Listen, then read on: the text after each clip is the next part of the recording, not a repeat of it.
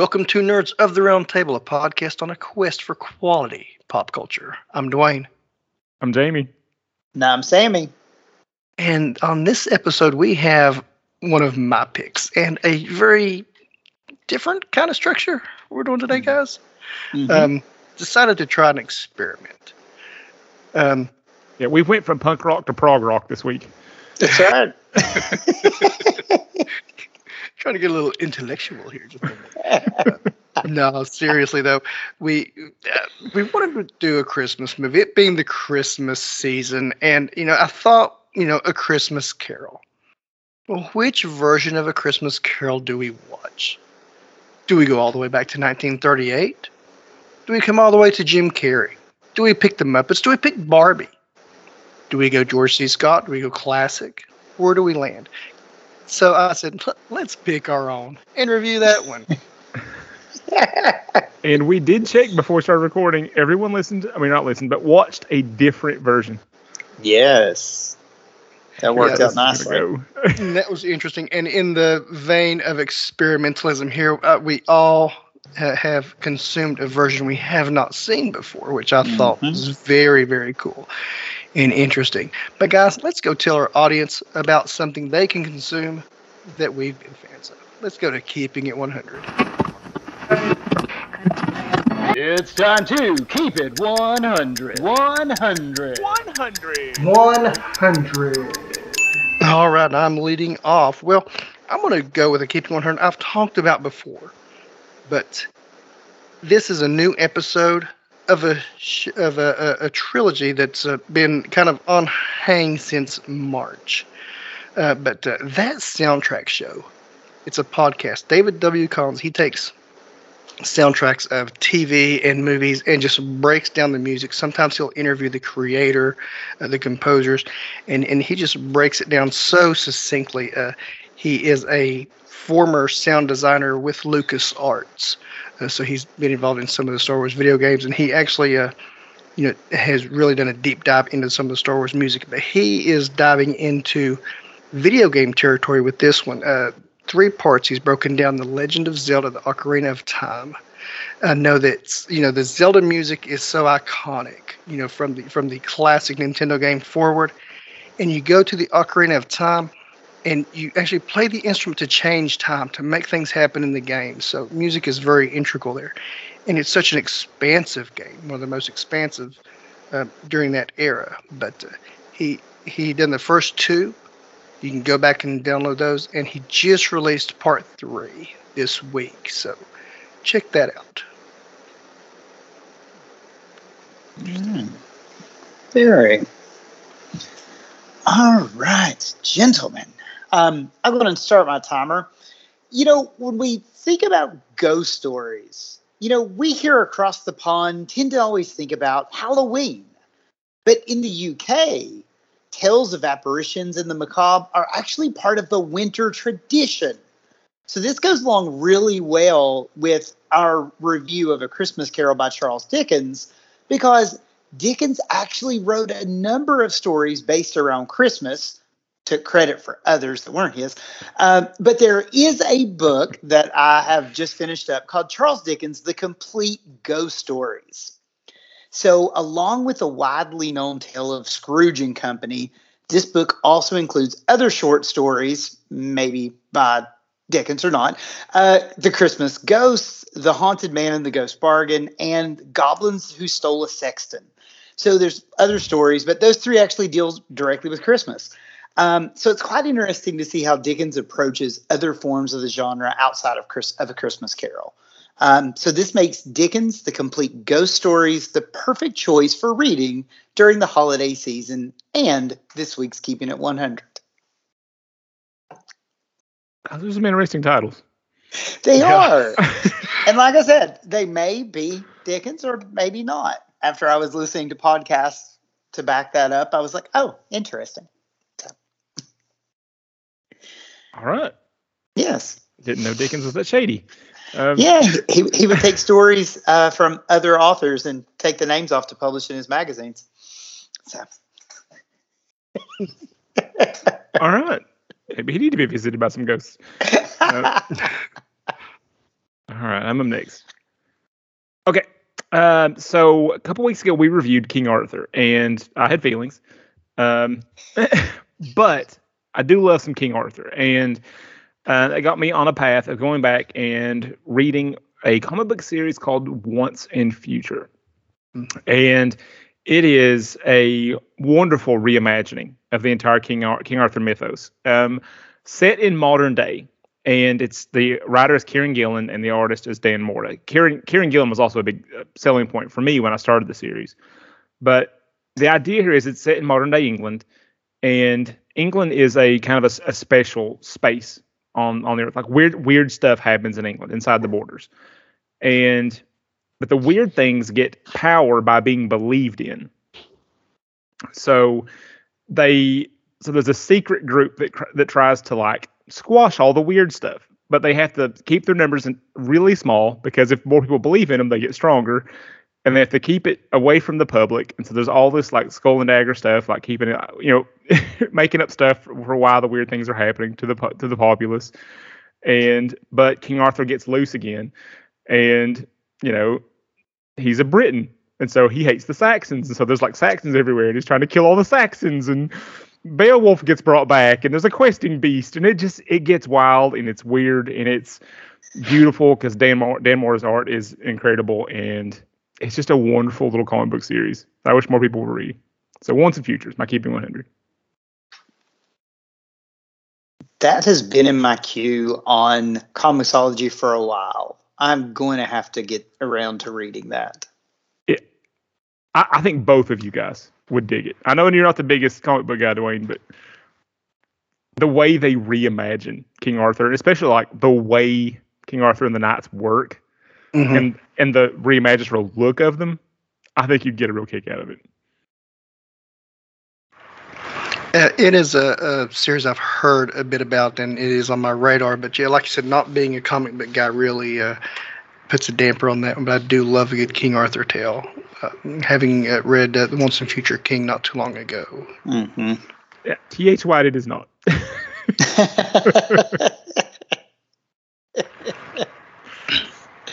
Oh. Well, one thing we hope this is not is we hope this isn't one of those stolen stories. We hope Dickens come up with this all on by himself. So let's get into talking about what version we watched and giving some thoughts and grades on those. And Sam, you lead off. All right. So just to mention the whole story as far as Dickens slightly appropriating some of these stories was actually in the episode of You're Dead to Me about Victorian Christmas. So you remember the podcast that we've talked about in the past. Yeah, You're Dead to Me. That's a fun podcast. Yep. So there's a medieval Christmas that just released, and then the Victorian Christmas is a little older, but I went back and been listening to a couple of those.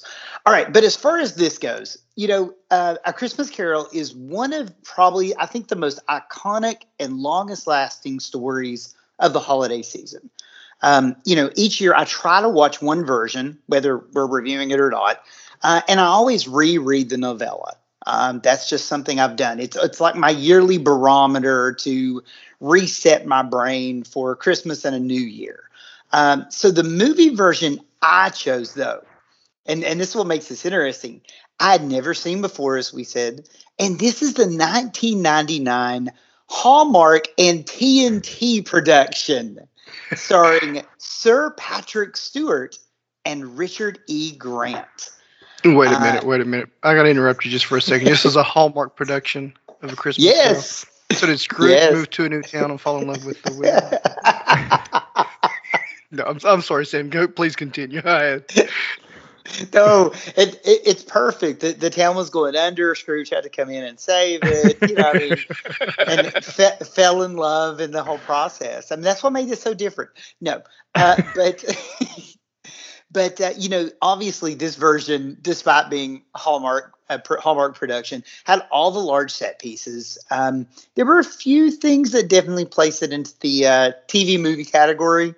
But we'll get into those particulars. But for now, for this version, I'm going to give it a B+. All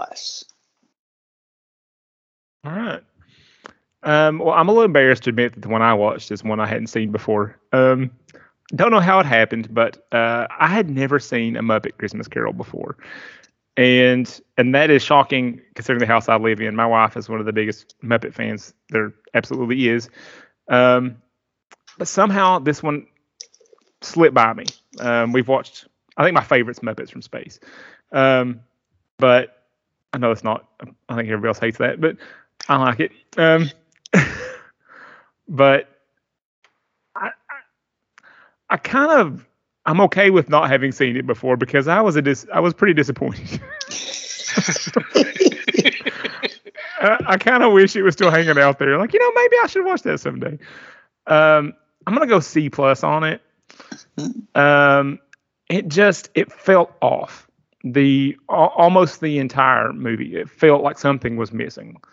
It felt like a lot of the Muppet sort of joy and the spark that you get from a Muppet production was missing. So I wasn't shocked at all when I went to IMDb and did a little bit of trivia research on it and discovered this was the very first movie they made after the passing of Jim Henson. And so I think that there was some gloom hanging over the production as this was being made. They were probably still in mourning and grieving. And I mean, a lot of the spark that made the Muppets great was Jim Henson. And so I completely feel his absence in this production. It wasn't a disaster. I wasn't completely bored. It didn't pass the phone test. The Muppets usually pass the phone test. This one didn't. I mean, wish I could say differently, but it didn't. And we'll get into the pan section to see part of it, but I just think they hadn't quite found their way yet without Jim Henson. But it wasn't a terrible version of A Christmas Carol. Yeah. Yeah, I remember those early years when when Henson had first passed. They did have some definite sense of loss there in their characters, and he was, like I said, such a heart and mind of the characters. Mm-hmm. His presence is definitely missed even today with the Muppets. Yep. Definitely. Well, I as I was looking into doing this episode and how we were going to handle this.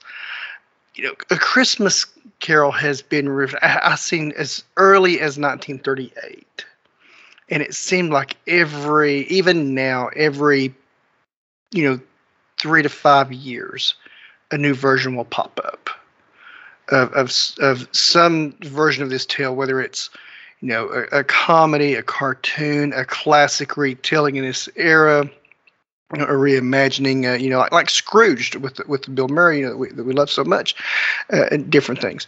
So I was really curious to where we would all land, and I'm glad that we all kind of, even though the Muppets, they still kind of take that Victorian era, try to tackle that a little bit there.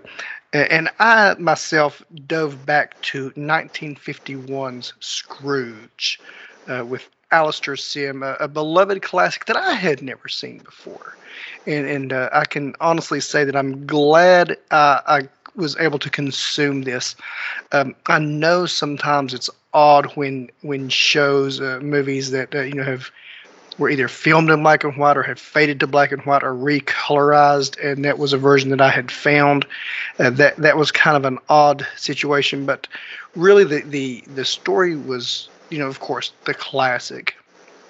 The acting was 1950 overacting. Was what it was. But really, I'm giving this a B. This was a good, solid B, and I think this should be on everyone's radar to at least give a watch for. For what it is. There's classics that we should all watch. Well, what wasn't needed on the set of any Christmas Carol movie was a fan, because Scrooge would let them have any coal for their stoves.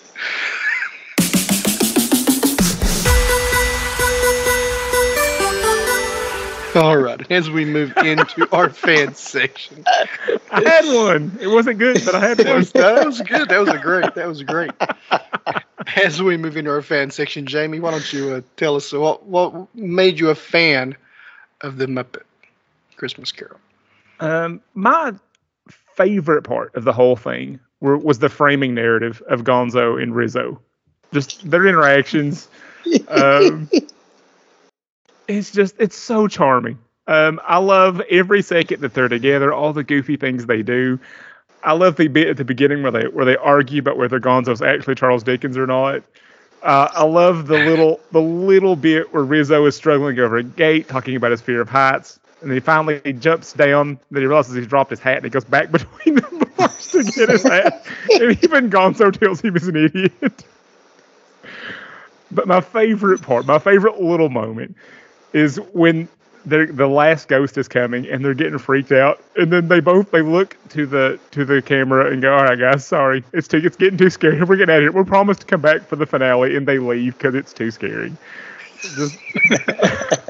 It was just every second that Gonzo and Rizzo were on the screen was just charming.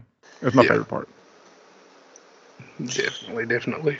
Yeah, they have some great moments in there. Like I said, like we were joking before, the whole light the lamp, not the rat. I mean, it just cracks me up. Yeah.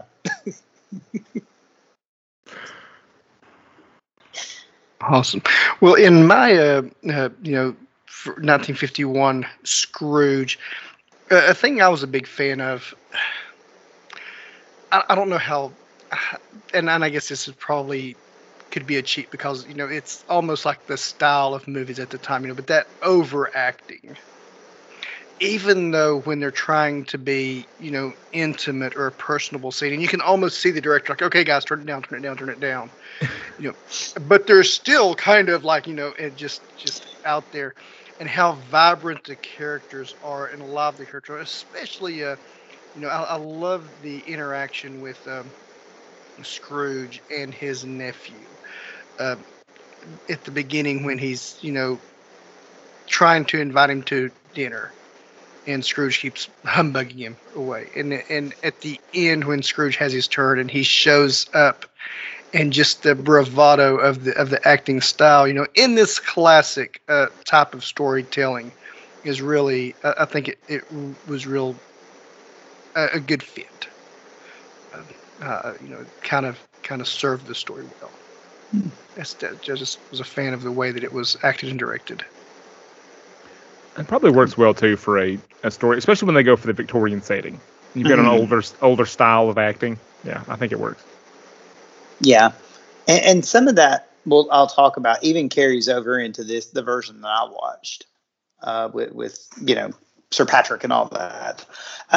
But as far as my fan for my version, obviously I've spent a lot of years watching Doctor Who and television from the UK. So I always get excited when I recognize actors during the early parts of their career. And this version of A Christmas Carol definitely fits that. Obviously we've got Sir Patrick as, by Captain Picard, and Richard E. Grant, right? I mean, Doctor Who, Star Wars. I mean he's one of those guys.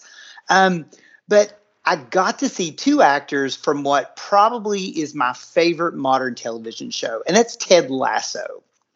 The versions from this classic included Jonathan Swift, who plays the amazing Higgins in Ted Lasso, and Annette Badland, the lovely May, proprietor of the Crown and Anchor Pub. So Higgins is one of the gentlemen who come in wanting money for the poor, and Annette Badland is Mrs. Fezziwig. So to see both of them at an early point in their career was fun. So I liked that part of it. Nice. Well, one thing we do know is they needed a big pan to cook that turkey in. I know we've got a couple pans laying around for this one.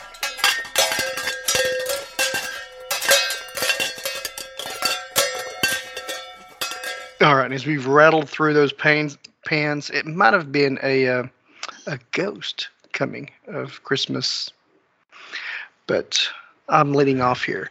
Almost well, we could have said Marley had all of the change from the money that he saved. I'm carrying all the pans of the food that I shouldn't have eaten.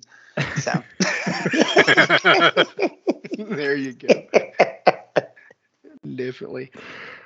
My pan,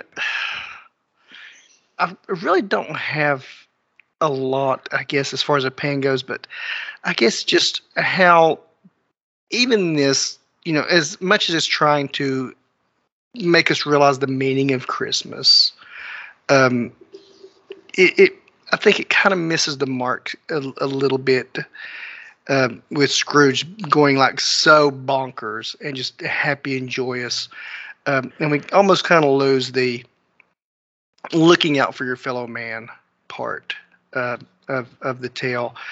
It just as like, oh, give gifts, give gifts, give gift, give gift, give gift, give gift. As far as being responsible for your fellow man, because if you really look at the tradition in Christmas at this time, until the last 60 or 70 years, mankind's problem was scarcity of calories, being able to live and survive. Now you look at us, today we have way too many calories. I know sitting in my seat, but the gifts and the taking care of your fellow man during this deepest, darkest time of winter, when crops and money and I'm sure food had been put back, is probably running pretty low for some families, in need. Being a humanitarian, essentially, I think is what this movie starts out being, but at the end of it, it just goes into let's just frivolously give to the Tiny Tim.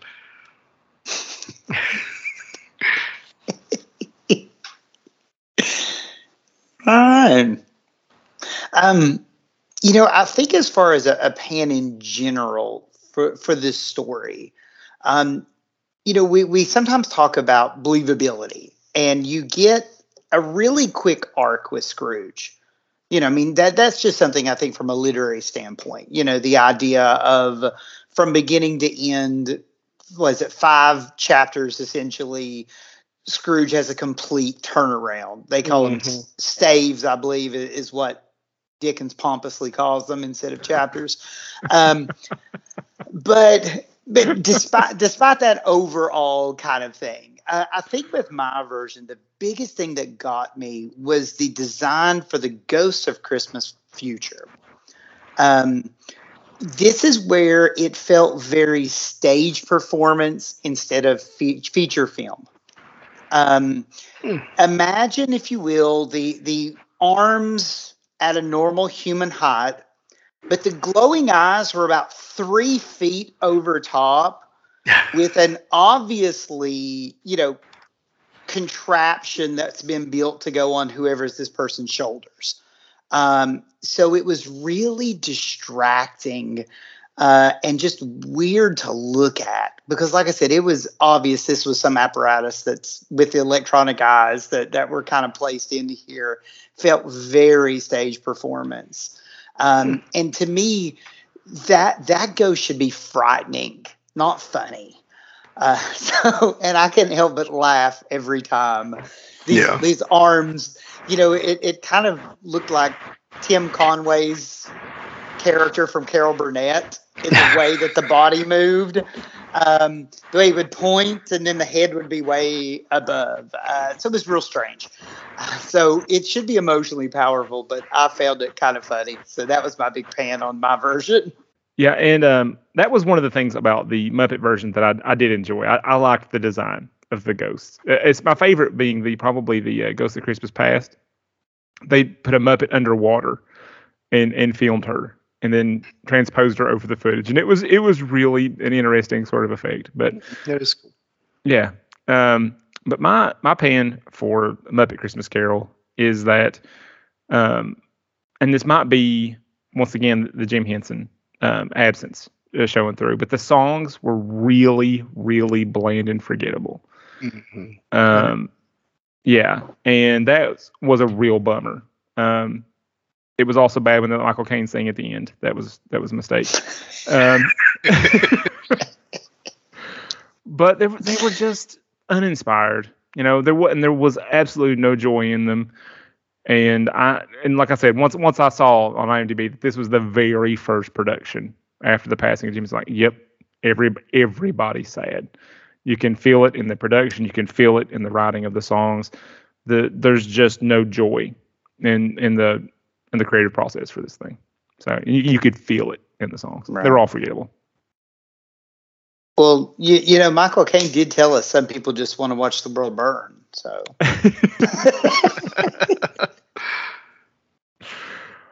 he loved making this movie. I saw like one of the trivia things was like this is one of his like top 5 favorite performances he ever did. I'm like, okay. everybody loves the Muppets, and no matter who you are, and as far as caliber of actor, to get the opportunity to work with the Muppets would have to be up there. Yeah. It's so amazing to me though with the Muppets too. The like you said, the different actors you hear about who work with them, how they will find themselves interacting with the Muppet, you know, instead of the Muppeteer, you know, they find themselves, they inhabit them, and you know, they make them breathe and you know, animate them in such a way that they really seem like an alive character to themselves, and they really do inhabit a space in our psyche as their own beings. Very masterful. Love the Muppets so much. But you know, I'm sure there are a lot of things we loved about these movies that we watched. So let's go and give them some awards. Nerd alert! All right, gentlemen. So I'm leading off with best performance, and I'm not giving it to Patrick Stewart. So I'm actually giving it. I know you all are waiting for it. I'm actually giving my best performance to Richard E. Grant, because he was Bob Cratchit. Now, take a moment.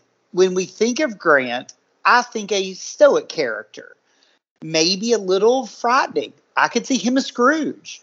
But to see him as a sincere, humble-natured Bob Cratchit, I was really worried at first.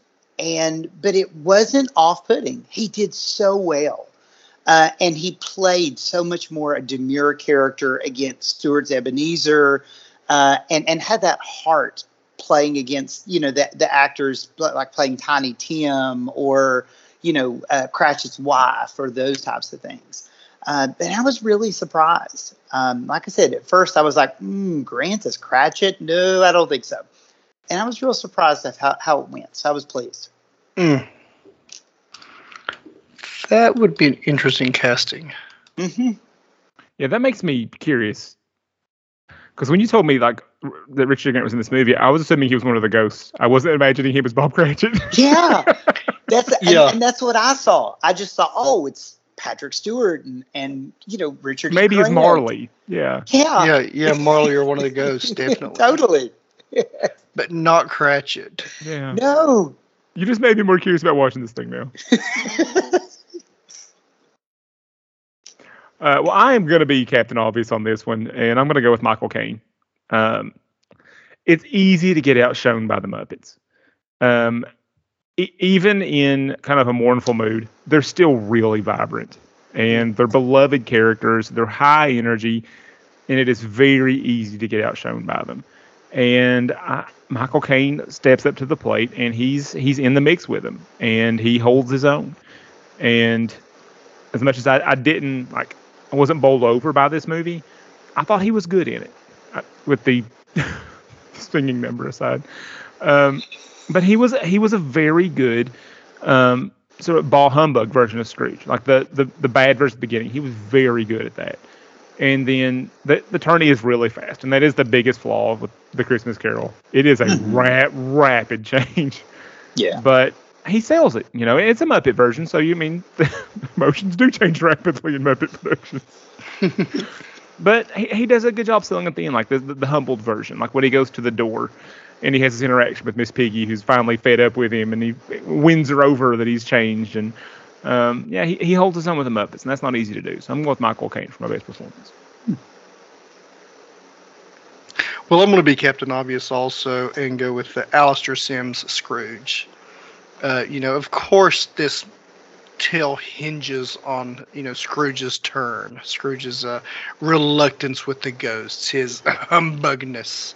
You know, everything's a farce, everything's fake. But when he does have that turn, you know, like you said, it is a very rapid turn. He's 3.5 ghosts in before he turns, and 3.5 out of 4, and before he does have the turn. But he really masterfully acted, and a lot of emotion, and that turn, his character completely changes.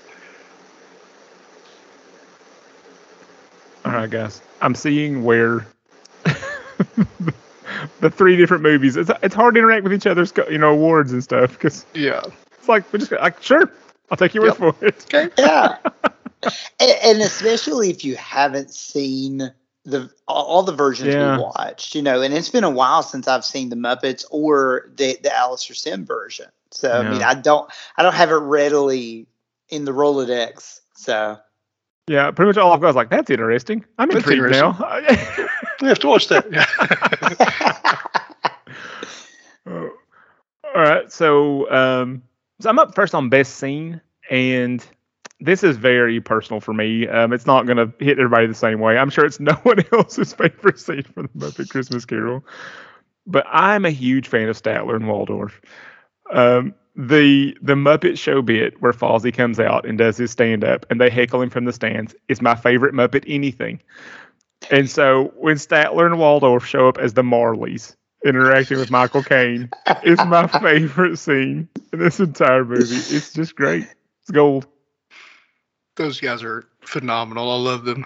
Yeah, I love them. Love them too very, very much. They're probably one of my favorite, top 5 Muppet characters. Yeah. And it doesn't surprise me one bit, JB, that those would be 2 of your favorites. Love it. Well, I'm going to go ahead. Oh, I was going to say, I'm more of a Bunsen and Beaker myself, but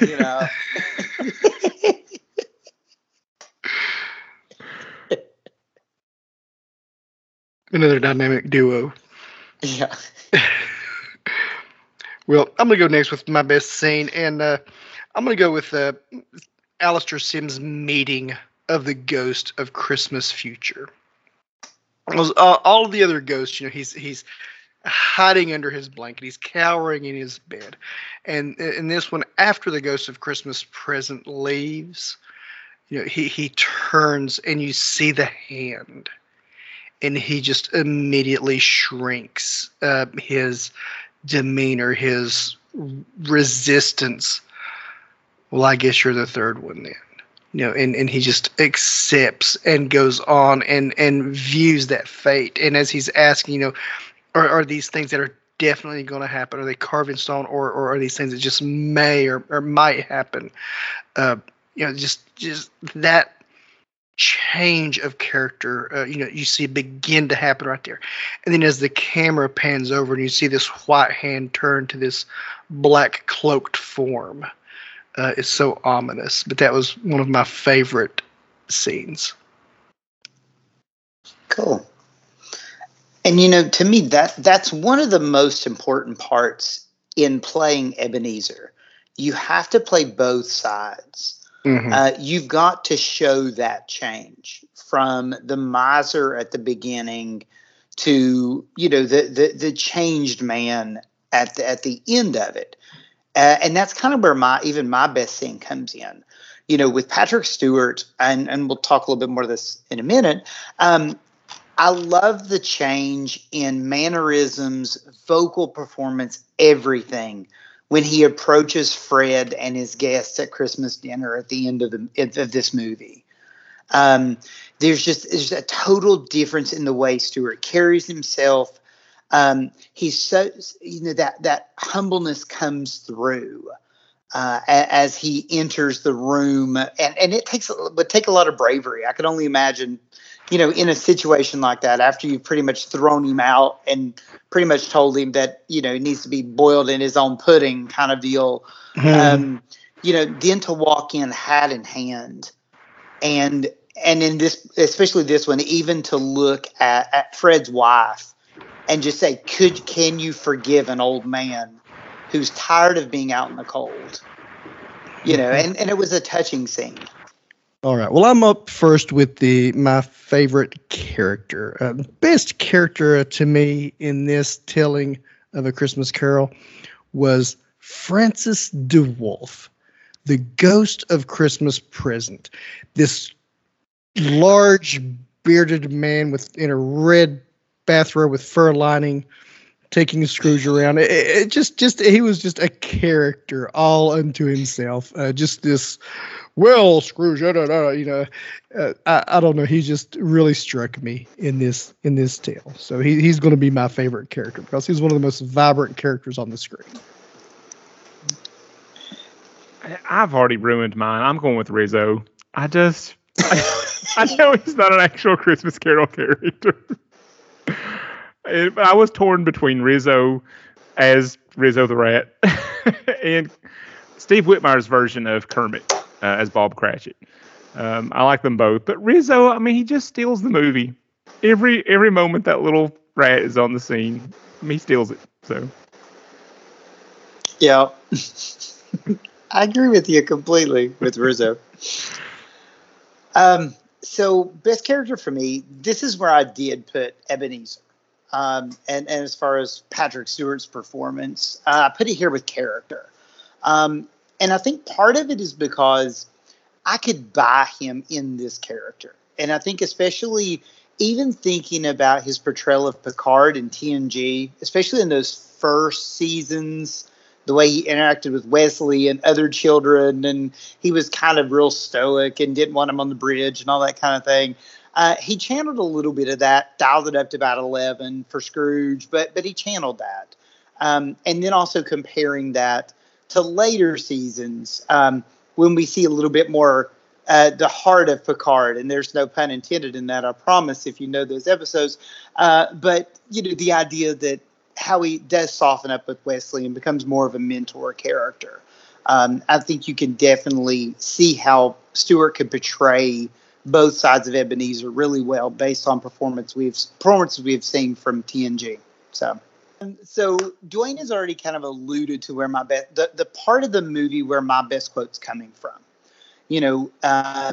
When Scrooge encounters both past and present, there's fear, there's trepidation. But when the final ghost comes in, he is almost accepting of it. And in this version, the quote I chose is, Stewart looks at his spirit, conduct me where you will. I went forth last night on compulsion, and I learned a lesson which is working now. Tonight, if you have aught to teach me, let me profit by it. So he starts to see how these visits are changing him and helping him. So now that he's finally got to this last one, keep in mind this is before he realizes that, it's his deathbed and all that kind of stuff that he's looking at. He's accepting of it. And he's ready to say, okay, what else can you show me? What else can you teach me? And I thought that was important in the characterization. Yeah, definitely. Yeah, mine sort of is a little bit of a flip of a coin for that, and it's when Marley is approaching him for the first time. When he comes to him, depending on the version you see, while he's eating dinner or shortly thereafter he's finished dinner, trying to nap or whatever, and he's asking Marley, and Marley says, in life, my spirit never rose beyond the limits of our money-changing holes. Now I'm doomed to wander without rest or peace, incessant torture and remorse. Ebenezer says, but it was only that you were a good man of business, Jacob. And Jacob Marley says, business, mankind was my business. Their common welfare was my business. And then he proceeds to say that it is at this time of year, or is this time that the roiling year that I suffer the most. And it talks about how Marley finally realizes it was the welfare of all mankind that we should be about and taking care of, not just, what's on the table in front of us. That quote really struck me in this tale. That's a very good quote. Mm-hmm. You're selling me on watching an old movie. All right. So my best quote is from the other end of the story, and it's at the beginning. And I think it did a really good job of showing how awful Scrooge is. And so it's at the beginning of the movie, and Scrooge is, doing business, and Kermit is trying to moderate how awful he is, but also he's starting to do the thing where he's trying to get him and the rats that do the bookkeeping the day off on Christmas Day. But so there's a little interchange that I really like. It's not the one you think, Sammy, but it's I know. But there's a little moment that just shows how awful Scrooge is. So Scrooge says, "Let us deal with the eviction notices for tomorrow, Mr. Cratchit." And so Kermit says, "Tomorrow's Christmas, sir." Then Scrooge says, "Very well. You may gift wrap them." That's pretty good. Scrooge is That's awful. good.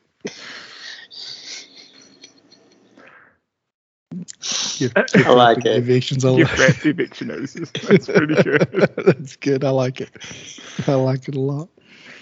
Yeah. Well, guys, over the years, there's been some things gift wrapped and handed to us. Normally around this time of year, we get some treats from some TV shows or movies that are pretty fun. So I think we need to start our draft with best Christmas specials. And I get to go first. And I'm going to go ahead and take this one off the top of the list from everybody. Just go ahead and mark it off, guys. Charlie Brown's Christmas. If it's If not it on hadn't your gone list, first, it would have been a mistake. if it's not first, I mean, you're wrong. So And also, you've won the entire draft. It's already over. it's already up, so we'll just go home. Okay, we'll just wrap it up. We're gonna go to Keanu Connection and go home. No. Just playing out the string now. Well, I think what makes Charlie Brown so great is that it in really this little, barely 20-minute special, it truly sums up everything about what Christmas is and what Christmas should be. You know, from the Eastern Syndicate to I only want what's coming to me, 10s and 20s. That's what Christmas is all about, Charlie Brown. Yeah. You know, I mean, it's the whole gamut. And it's perfect in the way that it's set up. And it walks a perfect line between being sincere without being saccharine. Mm-hmm. And it's tough to pull off, especially in a Christmas special. And there's nothing that does it better than the Charlie Brown Christmas special. It really shows what it's like to be a child during this time of year. Yep. All right, Sam. All right. So you took Charlie Brown. I will counter with the original 1966, How the Grinch Stole Christmas. Yeah. Because anytime we get Boris Karloff's voice, I'm always down for it. And the traditional original Grinch is just the best. That was the correct number 2. Those are the 2 right answers. In the right order. Good job, guys. And of course, I had to go third. Good, Jamie, what's left for you? Okay, so what wrong answer am I going to go with? I'm going to go with a more recent modern classic, also a very short one. I'm going to go Simpsons Roasting on an Open Fire. All right. It's fun. It's the early version of The Simpsons, so it's different than the modern version everybody knows and loves. But I mean, Homer at his worst, but we get Santa's little helper joining the family, and it's just, it's a good time. You all took the right answers, so. Well, there's actually quite a few more right answers. Jamie, if you take a moment to think, I mean, my number 2 is going to be a Rankin Bass special. There are no good Rankin Bass of specials. these. I beg to differ, sir. You have all of these great old stop motion animation classics, and I'm going to go with Rudolph the Red-Nosed Reindeer. There you go. Yeah. Nope. Good old Abominable himself. I don't like that Bumble. His little eyes that go round and round. I mean, come on. Listen, Rudolph is one of the early Nerd Does Good stories. I mean, yeah, but I mean, everybody's awful, and even at the end, the only reason that they accept Rudolph, despite because he's a weirdo, right? He's the one that's different. He's a misfit. The only reason they like him is he's useful. They don't accept him for who he is. It's like he can do something for us, so we'll let him hang around. Yep. And Santa's running a sweatshop in that movie. Didn't say it was a moral story. I just said it was a good story.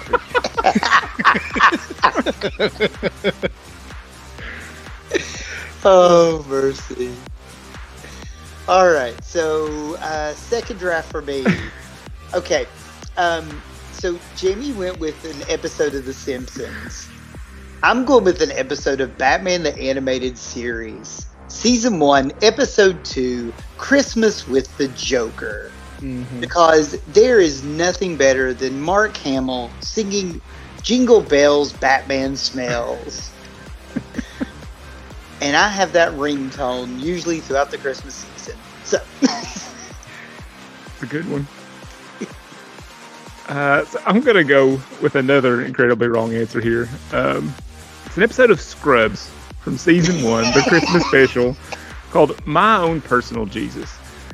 And Turk is having such a bad day at the hospital that he's beginning to question his own faith. And by the end of the movie, he and JD experience a Christmas miracle, and he regains his faith, and it's this heartwarming thing at the end. And it's, you know, a great episode of one of my favorite shows of all time. My Own Personal Jesus. Scrubs was fun. I didn't get into that show as much as I should have. All right, guys, I've got a couple hanging out here for number 3. All right, I'm going to do what I was going to do. Okay. A classic actor, a classic comedian, a classic format. Every year, for I think 932 years, we had these specials around Christmas time pop up from Bob Hope.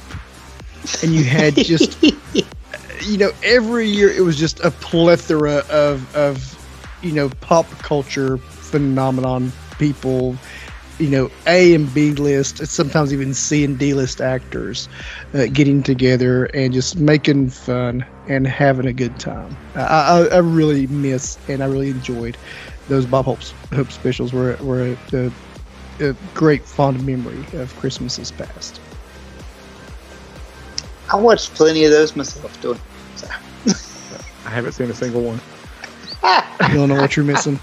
We just watched Die Hard, Don't Long Kiss Goodnight. Lethal Weapon. Lethal Weapon. Oh, all right.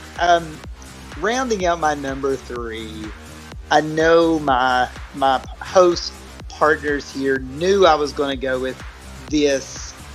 Up until the Chris Chibnall era of Doctor Who, I look forward every year to the Doctor Who Christmas special. They've become festive specials now with Chris Chibnall, so they're always on New Year's Day. It's great, but it's not the same. But I think each of the Doctors, 10, 11, and 12 that had specials, each one has a certain one that's really, really good. So my draft will be the specials in general because they're all good in their own way. But each one has one that's probably, to me, the better of the bunch, personally. So I'm just going to go Doctor Who Christmas specials for my third. So. Okay, you cheated, so I'm going to cheat right back at you. Uh-huh. I'm going to go with a specific Doctor Who Christmas special. Okay. I'm going to go with The Runaway Bride. Okay. Season 2. Yep. The introduction of Donna Noble. And it is my favorite of all of the Doctor Who Christmas specials. And I like most of them. There's only one or two duds here and there. But the one with Nick Frost as Santa is not very good. But, it's Nick Frost as Santa.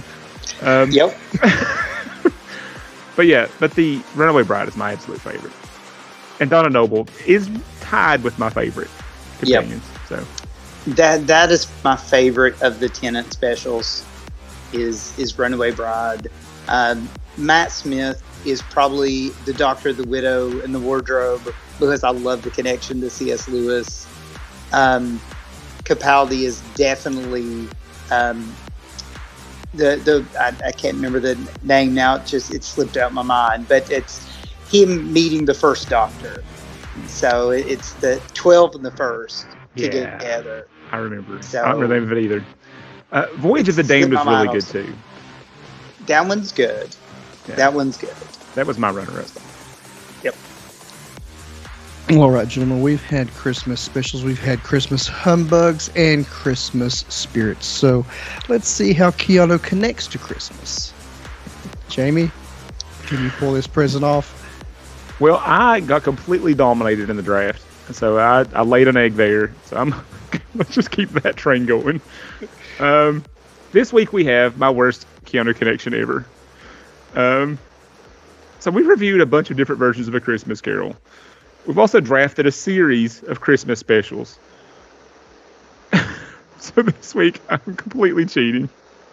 And in a combination of laziness, busyness, and frustration, I'm cheating and connecting Keanu just to Christmas. There's no Christmas Carol connection. Couldn't find one. I wasn't willing to spend 8 hours doing it. I have another full-time job. The early efforts were frustrating and annoying. And so I stopped. And so this week's Keanu connection is 1986, Babes in Toyland, a Christmas movie that Keanu co-starred with Drew Barrymore and Mr. Miyagi in. So yeah, it's just Christmas. Christmas is the Keanu connection. Okay. That's all I got. Kaboom. Well, Keanu is a gift we can all get behind. There you go. There you go. There it's. All right. Well, guys, I hope you've enjoyed our episode of A Christmas Carol and, the various versions of it. Hopefully we've brought maybe some different ones to watch that you may have not experienced in the past. And Sammy, what are we experiencing next week? All right. So this episode, guys, we were getting ready for the Christmas holiday. But in our next episode, we started to get ready to usher in a new year here at the Round Table. And I thought because of that, we need to look to the past at a specific vision of the future that could only come from the mind of Arthur C. Clarke. So next week, we're going to be watching Stanley Kubrick's 2001 A Space Odyssey. Q also sprach Zarathustra. Okay. All right. Well, you can find 2001 A Space Odyssey streaming if you have a subscription to HBO Max. It's also available to rent for around $3.99 from the usual suspects such as Apple TV or Amazon Prime. Find it there if you don't have a copy on your shelf. And Jamie, till our next episode. We're going to head to Walmart and buy an entire cube of Mountain Dew so we can stay conscious through 2001 as we keep it nerdy.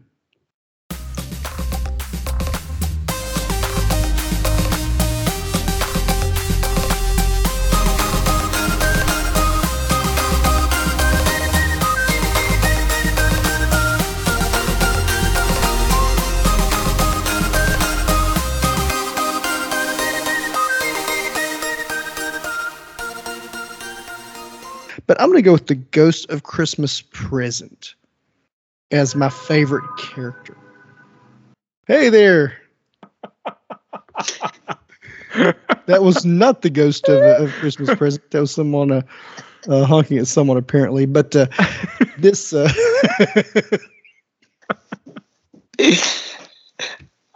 Honk if you like the Ghost of Christmas Present.